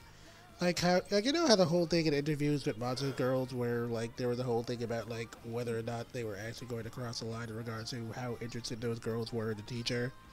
Yes. That's kind of my fear with this show, because again, I'm kind of under the assumption William is 20-something, and she's kind of very clearly 14 or whatever, so... 15. It's 15. Yeah. I also have that same fear, and while I was proven wrong with Monster Girls, I'm less trusting in this show that they won't.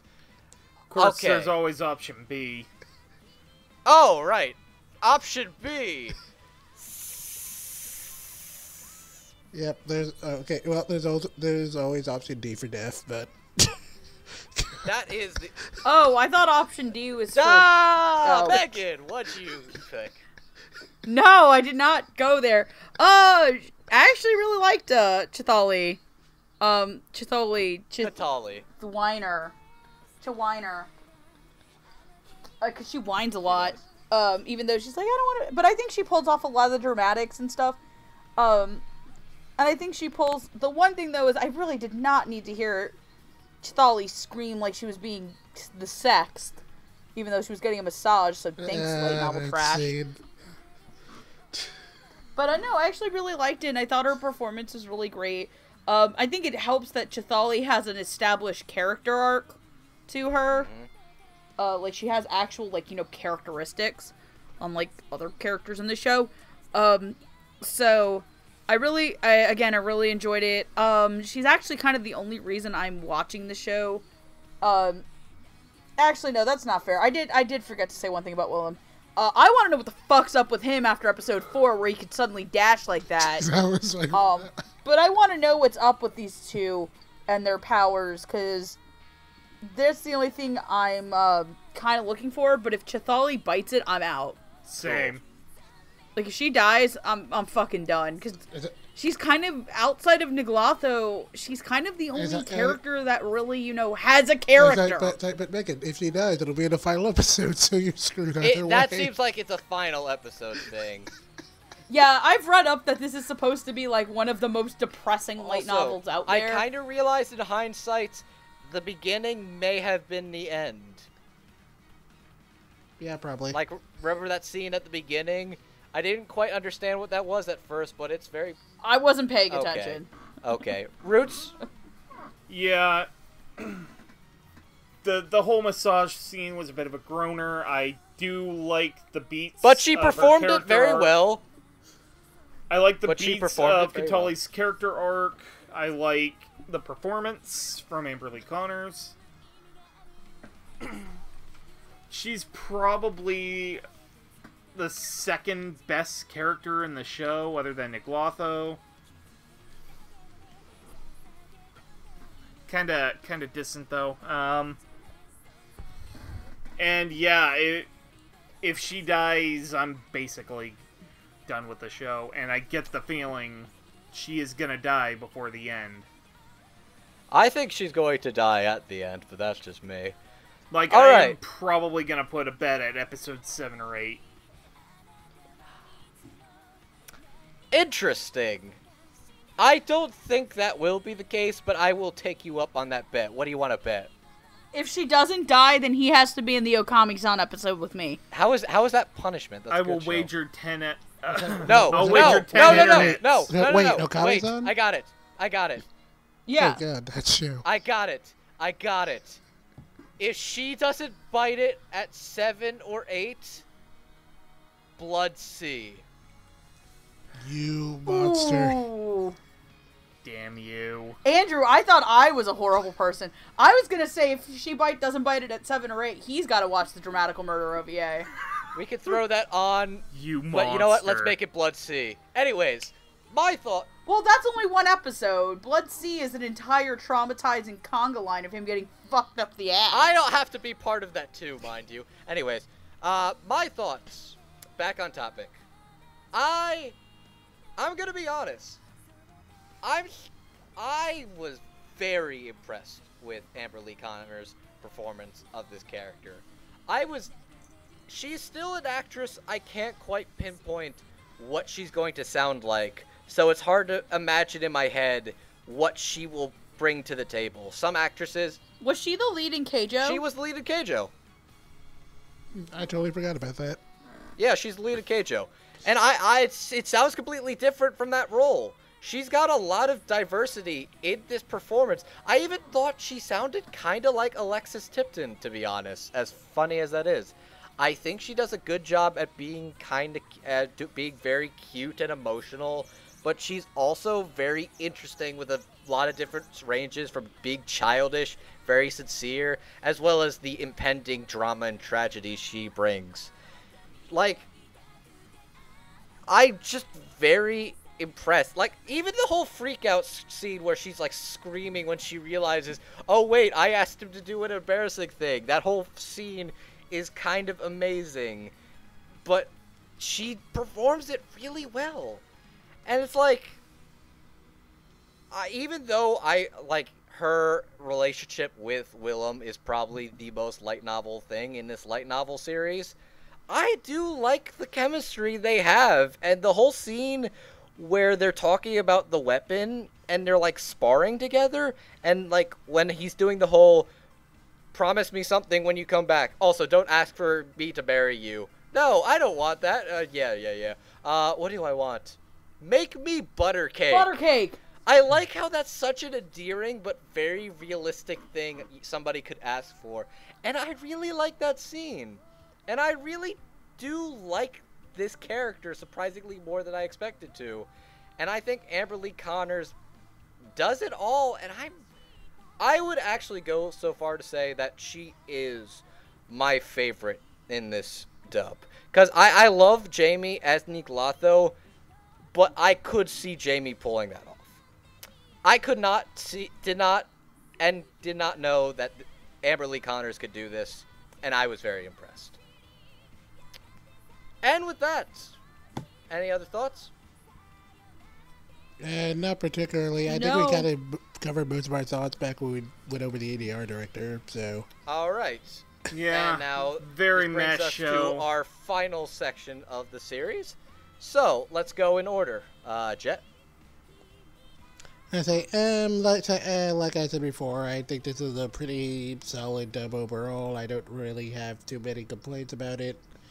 And as for the series itself, I'm mostly enjoying it so far. I mean, it's pretty low-key, but it's mostly fine. Like I said before, I'm just kind of hoping it doesn't really cross the interview with Monster Girls line. I'm afraid it will, but... Alright. Megan.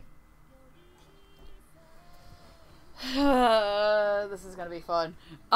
Again, like I said, this is not my favorite show of the season. Am I disappointed I'm watching it? No, not really. And I always have the chance to drop it as of the episode. Like I said, I'm probably gonna continue on because I'm at least genuinely curious as to what the fuck is up with Chitali, and what the fuck is up with Willem's powers. In terms of the overall dub, again, this is to me a serviceable dub.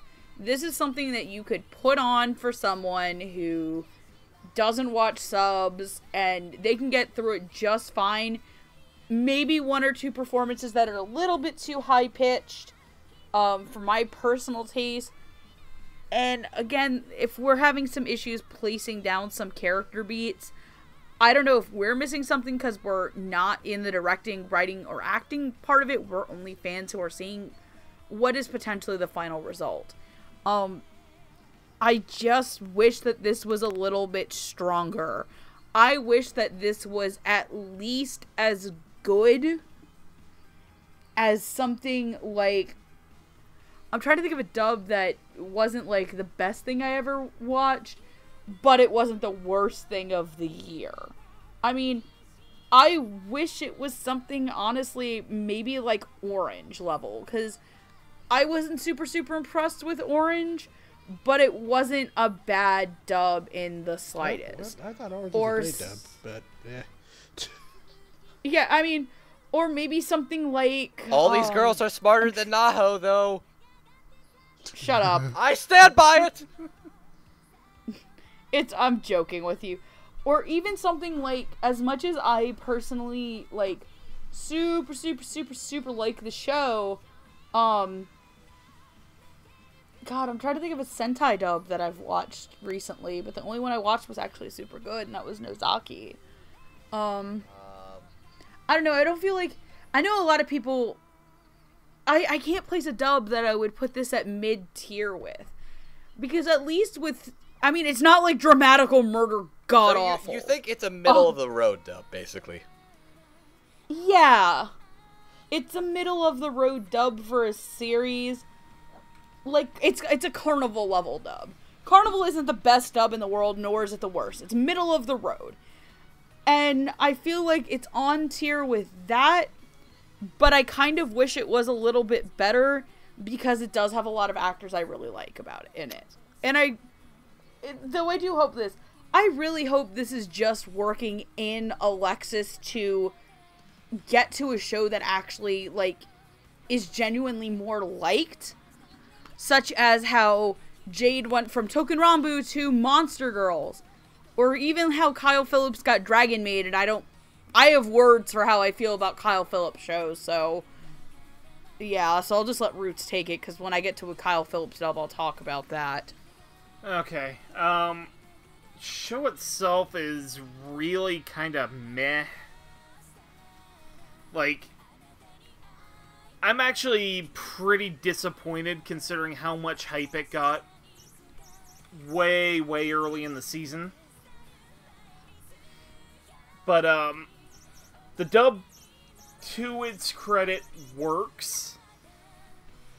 It's just, it can't overcome the problems of the series itself. Alright. I'm going to be honest. I am also a little disappointed in this show in and of itself. Maybe it's just... I expected I could have been worse, but it also could have been better in and of itself. Maybe I just need to wait for some of the more action or dramatic stuff. But I think it is from what I've seen, it is a fun, chill, comfy fantasy show with a lot of really cool world building elements, and I enjoy these characters. As for the dub, honestly, I quite enjoyed it. Actually, a fair bit. And I know this is still a fairly new group of directors in Alexis and Jeannie Tirado. And I applaud them, because I think there are really good, strong performances in the show. And I think they do a lot with some of those, especially with the range of characters like Nicolatho and Catholi, and even Willem that we've had some disagreements on. And I think it's a very serviceable script, considering all the nonsense terminology and names we are fucking struggling to pronounce all night. And I thought the characters in Akka were named fucking weird. Those are like English. Those are like fake English names. This is fake fantasy names. Those are nonsense to the nth degree. And this is the top tier of nonsense names. Like, did you all see the phrase Nicolatho and expected to fucking pronounce that day one? Like, credit where it's due to, like, I don't think we're giving enough credit to ADR and writing for solid pronunciation all the fucking time. That is an accomplishment in and of itself. But I will say the show itself is not perfect. It's got some flaws, and it's definitely crossing a sort of will they, won't they, unspoken rule kind of thing, and it's hard to tell if that's okay or not depending on the unknown age that Willem's got. But I think it's a solid fantasy show, and I think this is a solid dub and a lot of solid performances. Okay, we got a lot of interesting opinions tonight. I kind of like that. Yeah.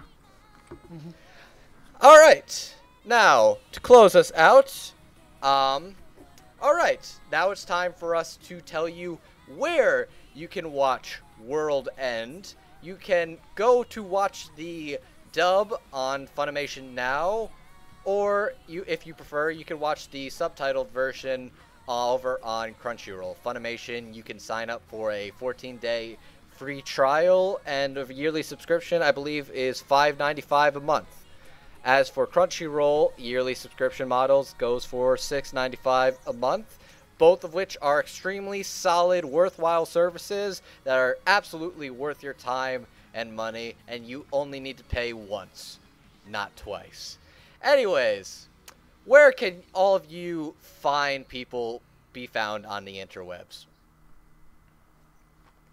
Okay, well, you can find me on Twitter at Divine Nigga, or you can find me reviewing stuff on the Fandom Post or at my blog, Animation Infinity. Alright, Megan, where can the fine folks find you? You can find me on Twitter at QueenEra2. That's about it. You can also find her with pictures of her kitty Shinya and talking about how she needs to poo. Not always. Hopefully soon we're gonna see pictures of my other kitty cat, Luna, because she's finally starting to get used to the baby, who is actually on my bed. And if you've been hearing like a weird squealy noise, it's that she has her light up mouse and wants to play with it. That's cute. And Roots? Yep, you can find me on Twitter at Roots of Justice. I retweet pug pictures. Mostly wear a nice, comfy tinfoil hat. And I intend to have a blog soon-ish. I know I keep saying that, but I'll figure out something. I really want to write again. You can also find me on the Funimation forums telling people to fuck right off. Speaking of which, you can also find me on the Funimation forums telling people to fuck off. But you can also find me over on Twitter at MangaMan9000 doing the usual anime shit posts and puppy pictures. But if you want to follow Dub Talk, you can follow us on Twitter at Dub Talk Podcast, as well as the same on Tumblr, Instagram, Twitter, Tumblr, Instagram, maybe one more I'm forgetting. We're still getting used to networking. But yeah. Anyways, you can find us all there. And I think that's it for the night. Yeah. Thank you. If Thank this you all is for watching. This is your first time here, We are so sorry. Like, We are so sorry. I'm if not. you like what you see, like us, subscribe to our channel, and, ring the bell for notifications. It helps. It helps. Feel free to spread us around, tell us how good we are, or tell us how much we suck and how much dubs suck. We appreciate that too. It gives us strength and a giant, giant trollish grin. Alright. Good night, everybody. And otaku on, my friends. Good night. Oh, hey. Ending theme song. That's kind of catchy. Oh, wait. Where did everybody go? Shit, I have no idea where I am. Shit. And, of course, no fucking signal in light novel hell. Great. I don't even have a fucking map. Okay. I've seen enough light novel anime. I think I can... Fuck! Knowing light novel tropes plays into light novel tropes. What am I gonna do now? I just wanna go home.